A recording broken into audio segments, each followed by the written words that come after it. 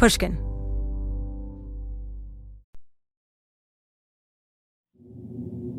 There's a place in our world where the known things go. A corridor of the mind, stocked with evidence, packed with proof. I've got this one box in here with stuff from my childhood. Old report cards, softball team photographs, Girl Scout badges. And this, Russia in Review, a magazine I made out of magic markers and construction paper in 1979 when I was 12 in 7th grade for social studies. It's got an article on the space race, a little history that starts with Sputnik. There's a story about samovars, a little biography. Joseph Stalin, a Russian dictator, was a man who instilled terror in people. His early life may have been the cause of this.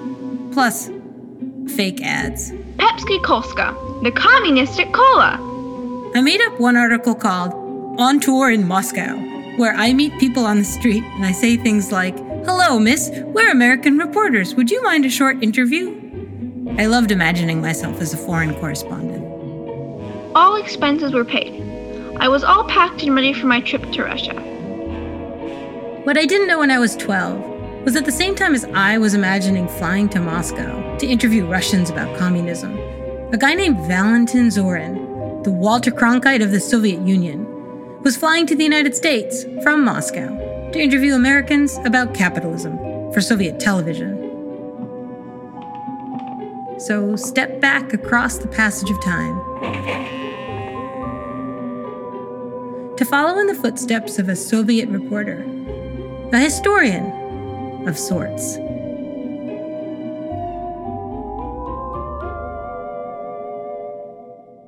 Valentin Zorin, known as the Walter Cronkite of the Soviet Union, is filming a documentary on the United States. In 1978, Valentin Zorin went to Southern California. He went to Disneyland.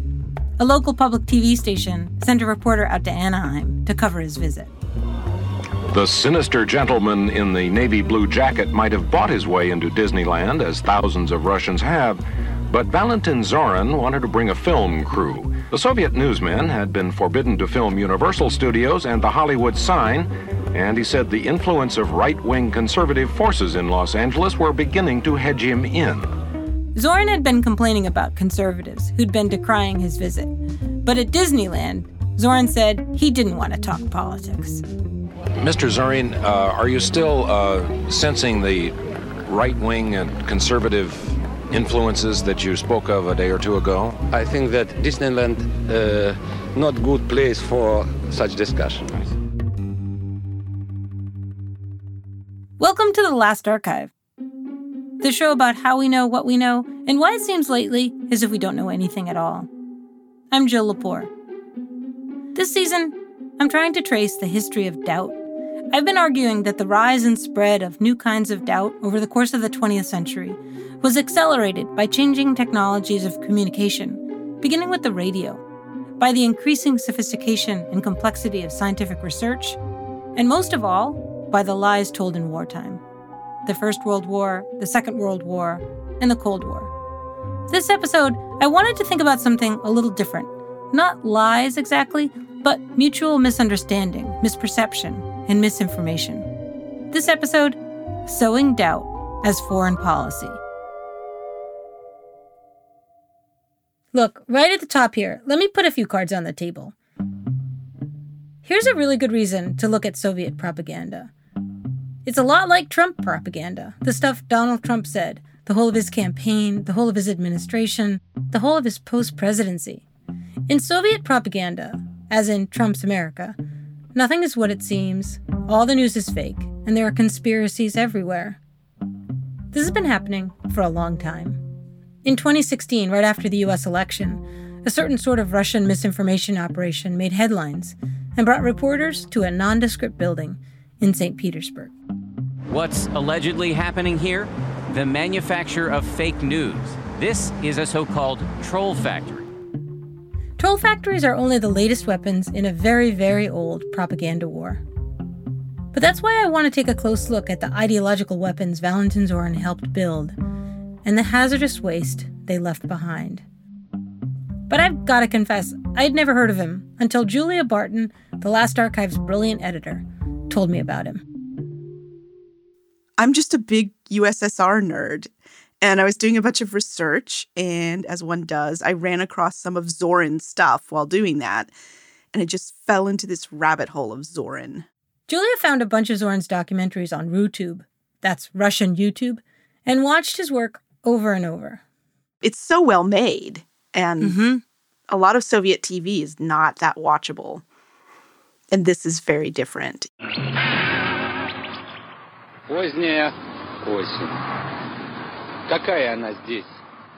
Julia showed me one of his films, a little number called America, Autumn 1971. When this film opens, Zorin is sitting on a rock in the woods. He's holding a small book in his hands, maybe a book of poetry. He's looking directly into the camera. Late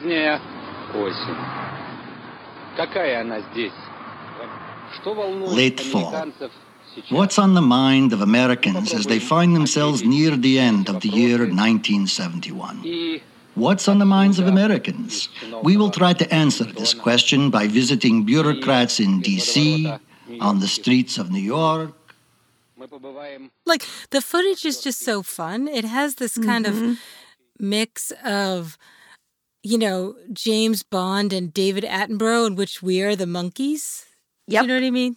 Yeah. Yep. So not a normal position for Americans to feel themselves in. Yeah. I love that about it, that there's also kind of, I was thinking about, 1968 and Planet of the Apes, and sort of like looking on a kind of fallen version of what America is through the eyes of some different people. Yeah. Julia got interested in Russia as a kid, at the same age as I did. In 8th grade, I did a paper about the Russians and how the Russians were people. And I was just like, I get it now. I understand this country that we're not supposed to understand, you know? It's weird, this thing Julia and I share, Americans our age share, as if it's a generational marker. But unlike me, Julia got hooked, studied Russian, traveled to the Soviet Union. And then later, when she was older, she got obsessed with Zorin, the Americanist who studied us. Valentin Zorin was born in 1925, joined the Communist Party when he was a student in Moscow. He got the best education, but mixed in with math and history was a steady diet of Soviet conspiracy propaganda. Like in 1945, when after FDR died, one of Zorin's professors claimed to prove beyond a doubt that Roosevelt had been poisoned on orders of Harry S. Truman. Okay, so that's bonkers, but it tells you about the education Zorin got. And it says a lot that he believed this, apparently all his life. In Zorin's America, nothing was what it seemed. All the news was fake, and there were conspiracies everywhere. In the 1950s, Zorin trained to become a diplomat. But his mother was Jewish, and the Soviets didn't trust Jews to serve as diplomats. So instead, he became a radio commentator and continued his studies, earning a doctorate in history. Dr. Zorin, Professor Zorin. In 1963, a few days after Lee Harvey Oswald shot and killed John F. Kennedy, Zorin says he made his way to Dallas to investigate. He began a quest to unmask America. He worked as a reporter, a documentary filmmaker, and a television news commentator. For years, he hosted a show that was the Russian version of Meet the Press. He was everywhere. He loved this joke. I turned on the radio, there was Zorin. Turned on the TV, also Zorin. I needed to turn on the iron, but thought better of it. I don't really get that joke, but I still love it. Point is, he really was everywhere. He was the Soviet Union's best-known Americanist, and quite a serious journalist. His take on the world was so persuasive that it became the take on America. And he also got to go to places that a lot of Americanists in the Soviet Union never even got to go to America. Yeah, and then he's also, this kind of sexy, debonair guy with a cigarette holder and his coiffed hair and right? Cool Cronkite glasses. He's very alluring. And so, the combination of, the physically alluring sort of intellectual, which is an unusual, let me just say, it's an unusual mix. Yeah, and he's funny. He's funny. Yeah, but then he's also reductive, right? But which is also appealing, right? We will sit in the powerful Senate chambers and sit with the unemployed. We'll see things through the eyes of Wall Street traders and the eyes of the protesters against war and poverty. That's America, fall of 1971. There's a rule about propaganda. It's got to have some basis in fact. The whole point of Soviet anti-American propaganda at just this moment was to unmask the myth of American greatness, as the historian Dina Feinberg has pointed out. Zorin made most of his documentaries about America during détente, a warming period in U.S.-Soviet relations. During détente, Americans were trying to understand Soviets, and Soviets were trying to understand Americans, on the theory that mutual understanding was the only way the Cold War could end. There were all sorts of Russianists in the United States and all sorts of Americanists in the Soviet Union, everyone calling for understanding, including American President Jimmy Carter. Each of us has only one nation. We both share the same world. Believing that Americans and Soviets share the same world, that was détente. Zorin, like all Soviet journalists, followed directives from the state. His film, America, Autumn 1971, came out at the very beginning of détente, so it's a softer take on the United States.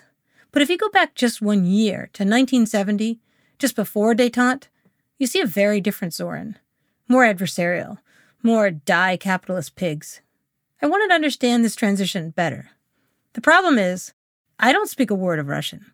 So I called up my Harvard colleague, Serhiy Plokhy, a professor of Ukrainian history. He's the author of a terrific new book, Nuclear Folly, A History of the Cuban Missile Crisis. Serhiy and we'd taught history classes together, but I'd actually never known much about his own history. He was born in Russia and grew up in Ukraine. I was fascinated to see that you were born in the year of Sputnik. Yeah, I am a Sputnik generation, yes. A poster child, yeah. And you said you grew up watching Zorin as a kid? As a teenager, certainly. My father was watching him, and actually I watched him as well. And again, that was the window on America, on the United States. For a generation of Soviets, Zorin's films were pretty much their only window on the United States. Serhiy, born in 1957, had watched Zorin on TV as a teenager, but he'd not seen any of those films since. So we watched them together, starting with an early series called Masters Without Masks. It was a lot more over the top than Serhiy remembered. It begins with a pretty hair-raising video montage of scenes from all over the U.S., set over blaring James Bond music. Americans as decadent capitalists, with really nice cars and exciting clothes.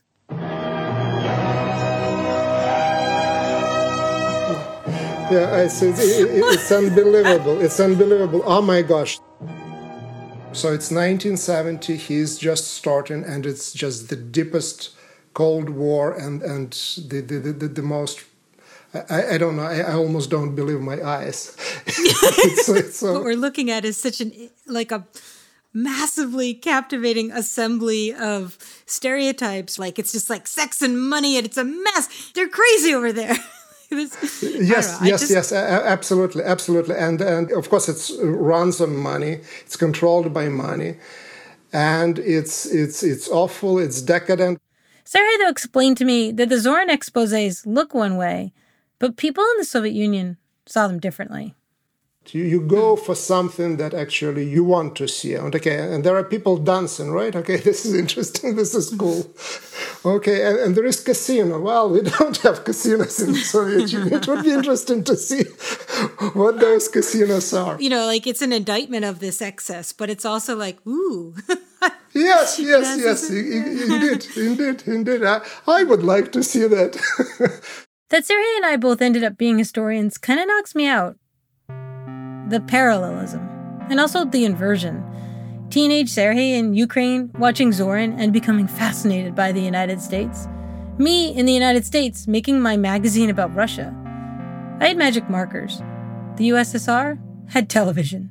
I asked Julia Barton how Soviet TV worked.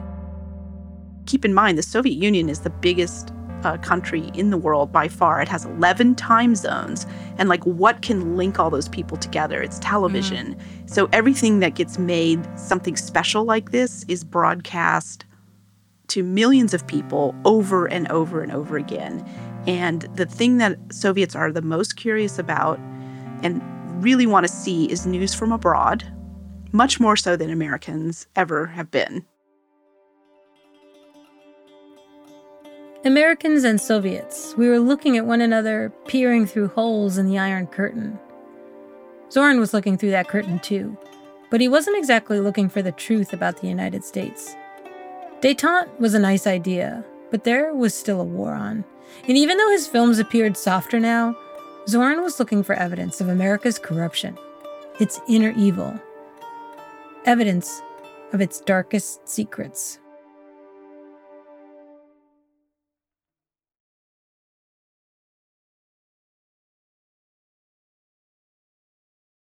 Cold War Soviet propagandists wanted to unmask America. One way they did that was to focus on the brutality of Jim Crow. That led to an American response. In 1952, the U.S. Attorney General argued for an end to segregation on the ground that it had crippled American foreign policy. He wrote, "Racial discrimination furnishes grist for the communist propaganda mills, and it raises doubts, even among friendly nations, as to the intensity of our devotion to the democratic faith." Exposing American hypocrisy worked really well for Soviets, depicting the U.S. as the land of the free, but really the home of the oppressed. But there's also, the belief that communism is at this vanguard of social change. And so they're looking for signs that that this vanguard is advancing in places like the United States. It's about capitalism falling apart, falling on its own sword. Южный штат Алабама, вотчина Уоллеса, где он губернатор.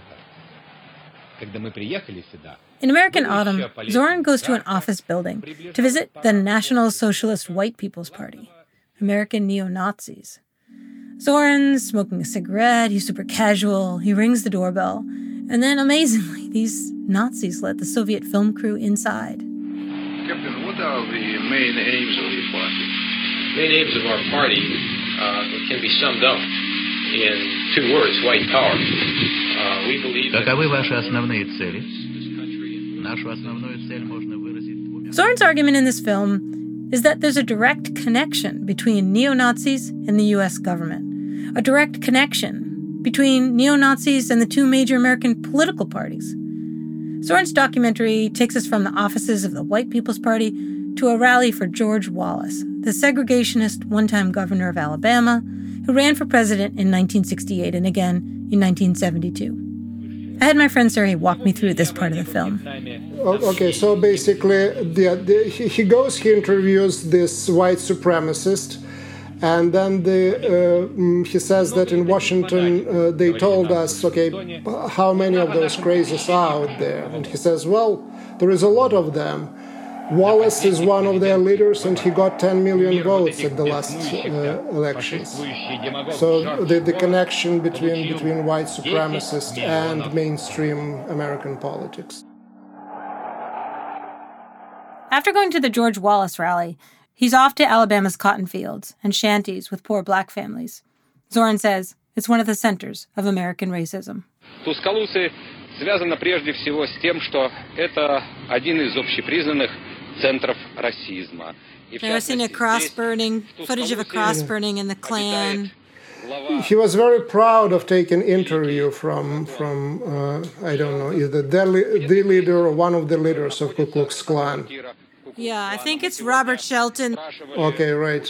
Because he said that footage was actually bought by a lot of TV companies all over the world, and he was the one who got it. The footage was such a scoop that Zorin sold it to foreign broadcasters to get it out in front of even more viewers. In this incredible scene, Zorin sits down with an imperial wizard of the KKK in a little fancy parlor with a framed picture of Hitler on the wall behind them. "You don't often get to meet a grand wizard," Zorin says in voiceover, And yet here we are talking with Mr. Shelton. Can you tell me about... Не расскажете ли вы о деятельности вашей организации? Basically, the organization advocates Christianity. Основная цель организации – пропаганда и поддержка христианства и превосходство белой расы. Here in the Imperial Wizard's parlor, Zorin found what he was looking for. The evil secret, the ugly face behind the mask of American democracy, white supremacy. But actually, Zorin wasn't all that interested in social issues or in how politics worked in the United States. He was interested in stories that reduced power struggles to moral struggles, struggles between good and evil. For his biggest story, Zorin needed a different supervillain. Not a Klansman, but a capitalist. A capitalist who, Zorin would claim, had conspired to kill Kennedy. Valentin Zorin, one of their respected, as far as the Soviet goes, mouthpieces of the Kremlin, is trying to counter charges on Moscow radio that President Kennedy was a victim of a leftist fanatic. That's CBS newsman Walter Cronkite, after the Kennedy assassination. Cronkite's reporting on Valentin Zorin's claim that Kennedy could not have been killed in Dallas by Lee Harvey Oswald, acting alone, or, God forbid, on orders from Moscow. He has said, those who know how the security of President Kennedy is organized know that it is not possible for a fanatic to commit such an assassination, Valentin Zorin says. And this terribly inflammatory statement by one of the kingpins of Soviet propaganda in Moscow, he went on to say, quote, "It is not accidental that it took place in the southern states, which are well known as a stronghold of racist and other fascist scum." Lee Harvey Oswald looked to be a leftist fanatic. He'd taught himself Russian and in 1959 had traveled to the Soviet Union. But Zorin claimed that Kennedy had been killed not by a lone leftist, but by a conservative conspiracy, a capitalist conspiracy. We repeat, in case anybody could mistake the import of these words, that this is Soviet propaganda broadcast by Moscow radio commentator Valentin Zorin. This was Soviet propaganda, sure, but of course, a whole lot of Americans also suspected that Oswald hadn't acted alone. Even after the government published its official report, American conspiracy theorists pored over the evidence, especially footage of the assassination. At the same time, agencies like the KGB only added fuel to that fire. Zorin meant to go further than spreading rumors. He would conduct an investigation. He went to search for the answers to Kennedy's assassination in the place where it happened, Dallas, Texas. And there, Zorin got obsessed with a Texas oil tycoon named H.L. Hunt. Zorin talks a lot about Hunt in a film called The Puzzles of Dallas. H.L. Hunt's mansion fronts a lake in Dallas. And as it turns out, our editor, Julia Barton, grew up just a few blocks away in the less glamorous back end of the neighborhood. Julia and I watched The Puzzles of Dallas together. I was a kid there, and a lot of the shots are like kid angle shots, like they're in the back of a car that's just like endlessly driving. They even drive past the freeway exit that we always got off at on I-30, to go home. So it was like, when I saw that sign, I was like, that's my exit, like get off, go to my house. Julie didn't know about H.L. Hunt when she was a kid, but later on, she too got fascinated. Hunt was a gambler. He won his oil rights through a poker game. He was also truly, very James Bond. Yes, I have to keep coming back to Ian Fleming. And he was an ardent, outspoken anti-communist who had his own, propaganda outfit, which he financed through a money-losing grocery operation, HLH Foods. And he lived in a mansion that looked like a plantation, and he raised the flag every morning with his wife, and it was just like, and he had a naked cat. Sorry. H.L. Hunt is basically a Bond villain, or better, Dr. Evil. He wasn't just an oil tycoon. He was an American propagandist. He was really the anti-Zorin. Mr. Hunt, it's often been said that you have what is called a conspiratorial view of history. In other words, you see Reds under every couch and cover and where they're not really there. Do you think you're over-alarmed a bit about the way things are going in this country? However alarmed I am, I don't think I'm alarmed enough. Well, certainly in the United States, the Communist Party today is a weak reed indeed. I don't think that J. Edgar Hoover would agree with your conclusion. Hunt financed his own radio show, Lifeline. He was very proto-Rush Limbaugh, where his announcers spouted anti-communism. If the vast majority of Americans suddenly were to cease believing in the individual dignity of man, we would all begin looking to the government for everything, and freedom would be lost to a paternalistic statism. Hunt's radio show attacked not only statism and communism, but also socialism, and, well, just plain taxation. Whether we like it or not, this is an extreme time in the history of our nation. In the communist schedule, the time is now. The target is you. H.L. Hunt was the anti-Zorin. He had that radio show. He wrote a column called Hunt for Truth. And he had a publishing outfit called Facts Forum. But Zorin did Hunt one better.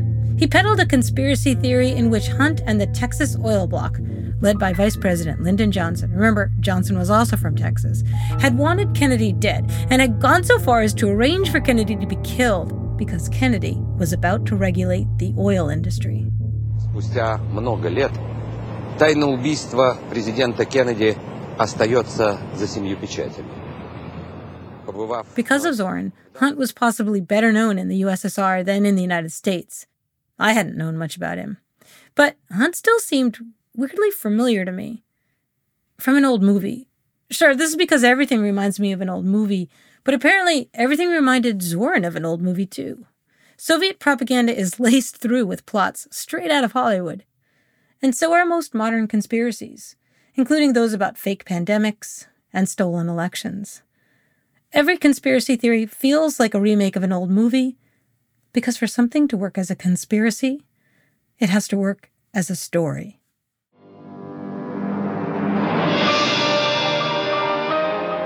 Specifically, H.L. Hunt reminded me of a character from one of my favorite Cold War thrillers, $1 Billion Brain, from 1967. If you haven't seen it, one easy way to picture it is to know that it inspired the Austin Powers movies. It's that campy.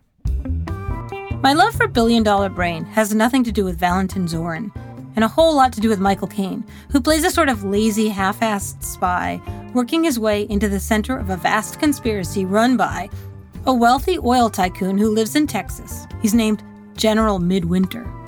Boy, I tell you, and I know, that the air in Texas is the only truly wholesome air in this world. General Midwinter is H.L. Hunt. This isn't just me and my overdeveloped sense of coincidence. The writer, in fact, based the character on Hunt. Hunt ran the Facts Forum. The fictional Midwinter runs a propaganda outfit called Facts for Freedom. Midwinter also is prone to see conspiracies everywhere. Maybe because he's up to some pretty conspiratorial hijinks himself. I'm leading a crusade, son, a world crusade for freedom. You don't understand the kind of love I have for this great country of ours. Love's not built that way, my way anymore. I love my country, and my dream is to make the thing I love strong. Do you understand me? Yes, sir. Strong, strong, strong, strong. It's all here in $1 Billion Brain, produced by the same man who made the James Bond films that Zorin constantly ripped off for his own documentaries. I'm always struck by how in the late 60s and early 70s, in everything from spy thrillers to Soviet propaganda, everyone has an ulterior motive, and shady supervillains hold the fate of the world in their hands. Midwinter, Hunt. Julie and I were both amazed by this Cold War central casting. But there's something about Hunt that must have lent itself to, I guess, the kind of the comic book character treatment, right? Because he was, just as you say, listing off, he lived in a house that was designed after Mount Vernon, so it was a southern plantation. The guy is a parody of a certain sort of American magnate with the 10-gallon hat and the anti-communist brochures. Yeah. And Soviet TV, they loved all these guys, Howard Hughes, all of these, any eccentric capitalist who's over the top is, they're just built for the caricature that worked really well with Soviet propaganda. Midwinter was fun. He was a fantastic supervillain. When Billion Dollar Brain came out, though, critics accused it of being anti-American because by indicting Midwinter for being an oil tycoon like Hunt, it played right into Soviet propaganda, especially Zorin's. His specialty was state monopolies. So there was this kind of Leninist worldview that the United States was not controlled or did not work according to the structures that it claimed to work. It didn't matter about the separation of powers. It didn't matter about institutions like Congress and the White House and the courts, that the real power centers in America were state monopolies, were control of resources. So you had the steel monopoly groups, you had the oil monopoly groups, this kind of thing. Under this sort of like rubric of how things work in the United States, democratic elections are a joke and we're just all chumps. So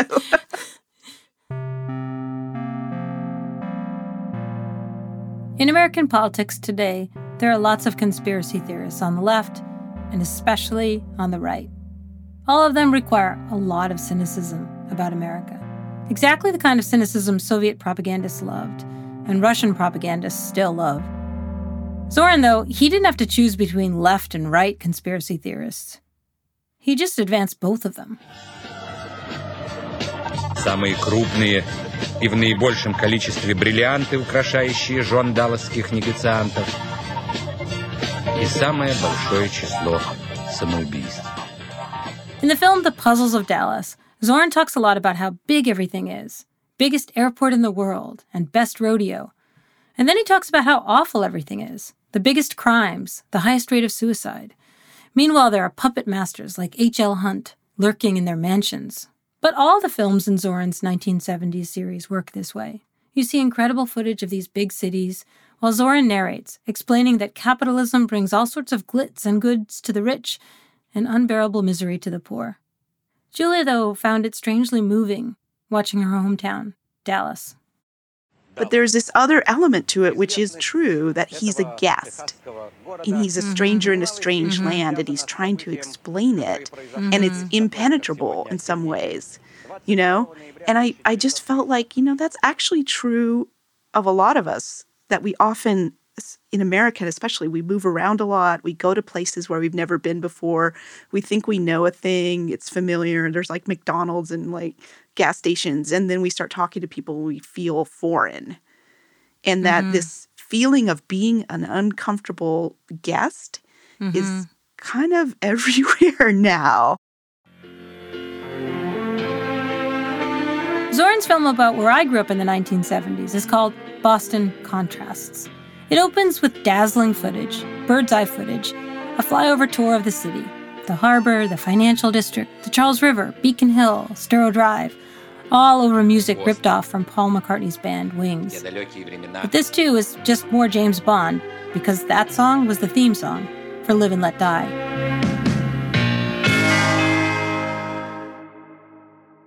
I had a similar response to watching the Boston Contrasts film, a lot of which was shot in 74, which were the Boston busing riots, right? When white families in Boston were, blocking buses that were bringing black children to their neighborhoods. It's a brutal, horrible moment in the history of Boston.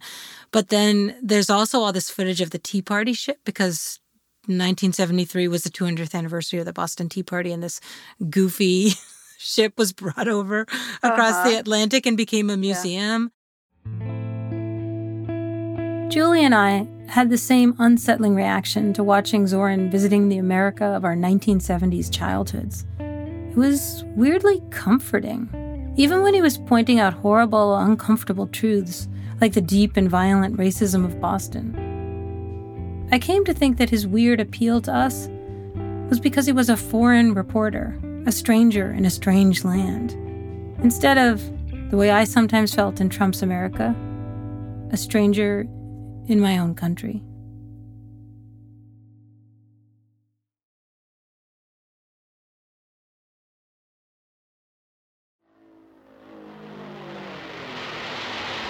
When I deplaned in Moscow, I was not aware that I was expected.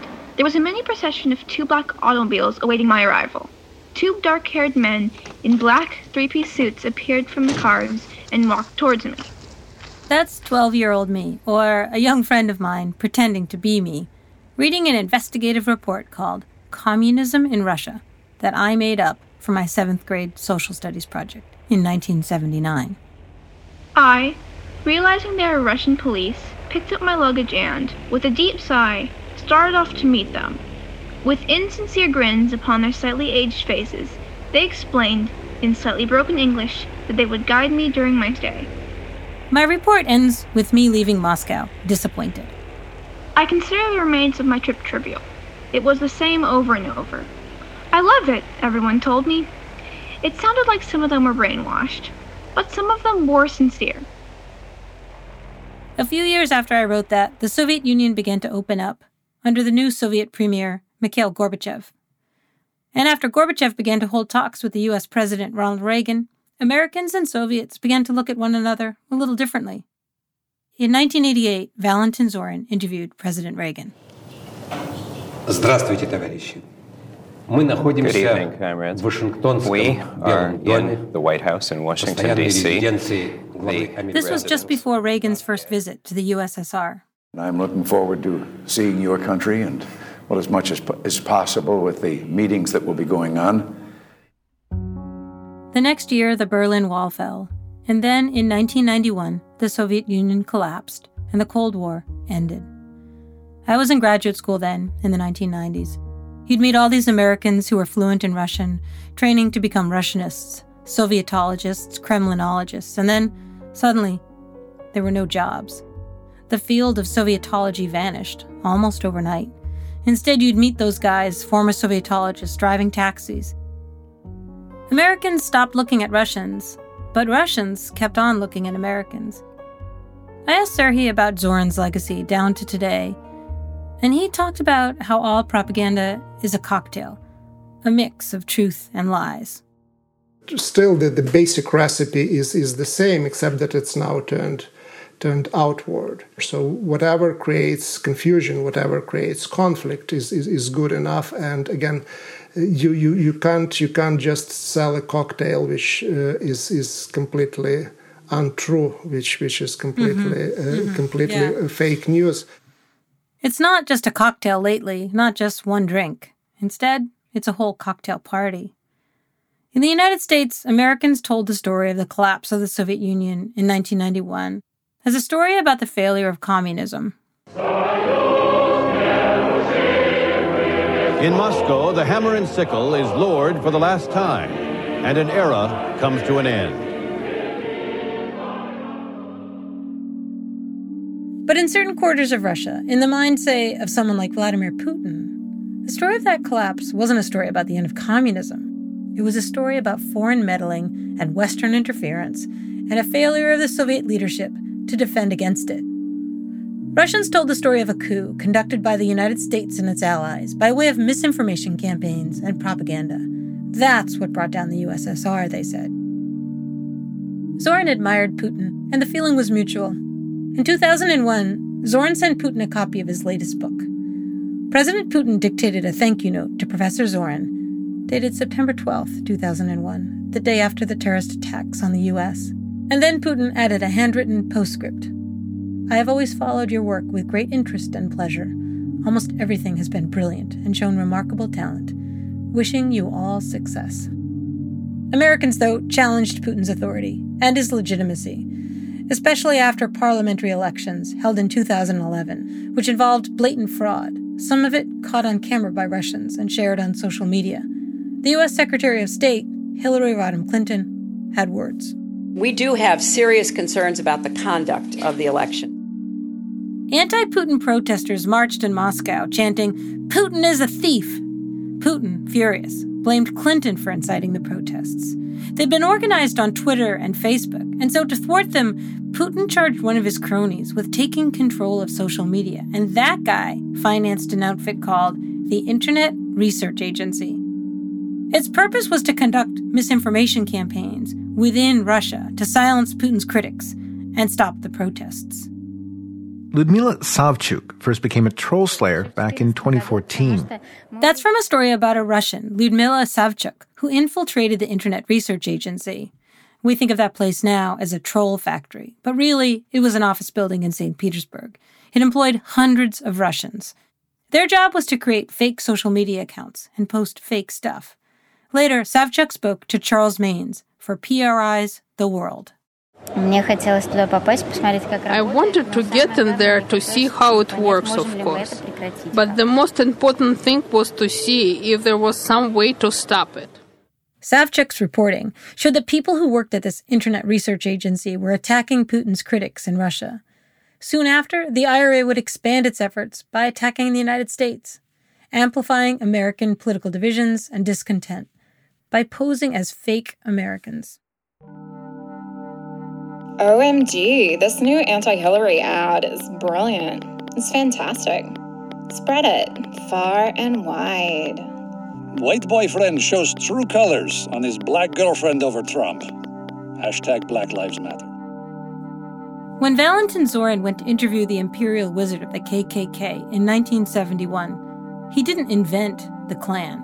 But at the Internet Research Agency, they created fake Facebook pages, right and left, like Back the Badge, or Black Matters, Blacktivist, Heart of Texas, United Muslims of America, Being Patriotic, Secured Borders, and LGBT United.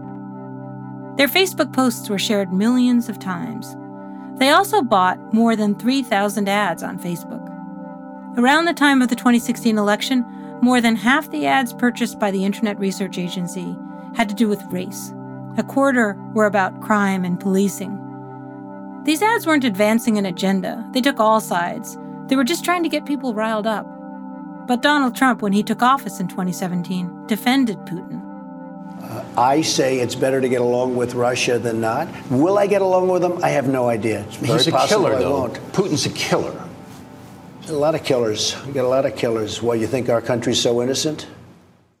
Critics said Trump was Putin's puppet. But maybe it's more accurate to say Trump was Zorin's vindication.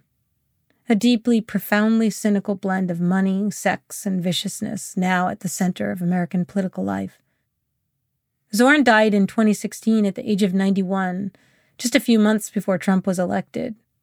Still, Trump would have made the perfect subject for a Zorin documentary, a kind of capitalist supervillain, the sort of person who, for his own purposes, would incite a mob to attack peaceful protesters. I love the old days. You know what they used to do to guys like that when they were in a place like this? They'd be carried out on a stretcher, folks. In the 1970s, Zorin needed Soviet television to make and distribute his propaganda. But in 2016, it was American companies that provided the distribution network for all kinds of propaganda. They made an awful lot of money off of it, too. Facebook, Twitter, Snapchat. After Trump's election, a special counsel investigated allegations that Russia had meddled in the election. The Senate held hearings in 2018. Maine Senator Susan Collins, a Republican, questioned Jack Dorsey, the CEO of Twitter, about the nearly 4,000 Twitter accounts created by the Internet Research Agency. Accounts that, by Twitter's own estimate, reached about 1.5 million people. My question to you is, once you have taken down accounts that are linked to Russia, what do you do to notify the followers that they have been following or engaged in accounts that are not what they appear to be? We simply haven't done enough. I listened to that exchange and I had to wonder, how would Congress have reacted in the 1970s if American television networks were broadcasting Zorin's documentaries 24 hours a day? I think they would have stopped them. But today, the trolls are still trolling, and no one's managed to stop them. Very few Americans remember Valentin Zorin. The closest thing to Zorin that most Americans know? That's Borat. Як же маєш? My name is Borat. I'm journalist for Kazakhstan. That's Sacha Baron Cohen, playing a reporter from the former Soviet Republic of Kazakhstan, allegedly making a Zorin-style documentary film about the United States. Although Kazakhstan is a glorious country, it have a problem too. This is why Ministry of Information have decided to send me to USA, greatest country in the world, to learn lessons for Kazakhstan. Borat, provincial, ignorant, fascinated by the United States, and through sheer idiocy and clumsiness, able to cast light into its darkest corners. Borat is part of the weird afterlife of Zorin, the long afterlife of Soviet and Trumpian propaganda about the United States, its strange cocktail of truth-telling and bullshitting.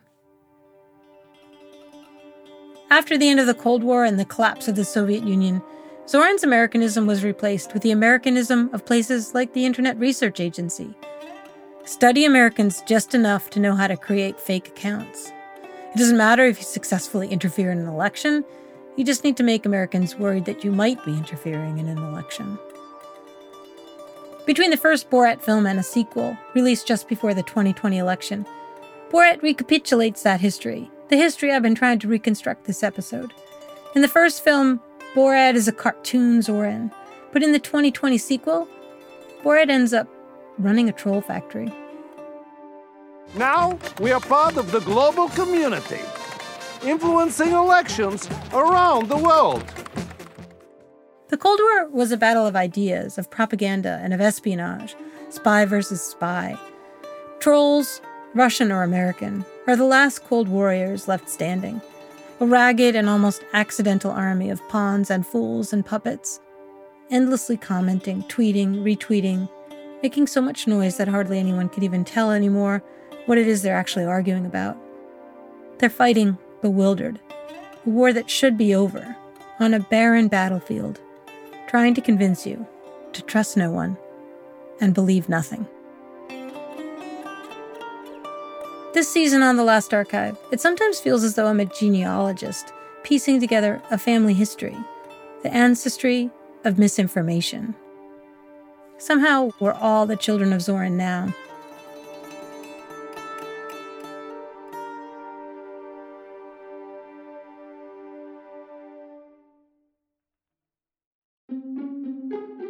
The Last Archive is written and hosted by me, Jill Lepore. It's produced by Sophie Crane McKibben and Ben Nadif-Haffrey. Our editors for this episode were Julia Barton and Karen Shakurji. Martine Gonzalez is our engineer. Fact-checking by Amy Gaines. Original music by Matthias Bossi and John Evans of Stellwagen Symphonette. Our research assistants are Kamani Panthier and Lily Richmond. Our foolproof players are Yoshi Amau, Raymond Blankenhorn, Matthias Bossi, Dan Epstein, Ethan Hirschenfeld, Becca A. Lewis, Andrew Perella, Robert Ricotta, and Nick Saxton. The Last Archive is a production of Pushkin Industries. At Pushkin, thanks to Jacob Weisberg, Heather Fain, John Schnars, Carly Migliori, Christina Sullivan, Eric Sandler, Emily Rostek, Maggie Taylor, Maya Koenig, and Daniela Lacan. Many of our sound effects are from Harry Jeanette Jr. and the Star Jeanette Foundation. Special thanks to Paula Bossi, Dina Feinberg, Alexander Justanis, and Charles Maines, and particular thanks to B. Corsentino for playing a 12-year-old me. If you like the show, please remember to rate, share, and review. To find more Pushkin podcasts, listen on the iHeartRadio app, Apple Podcasts, or wherever you listen to podcasts. I'm Jill Lepore.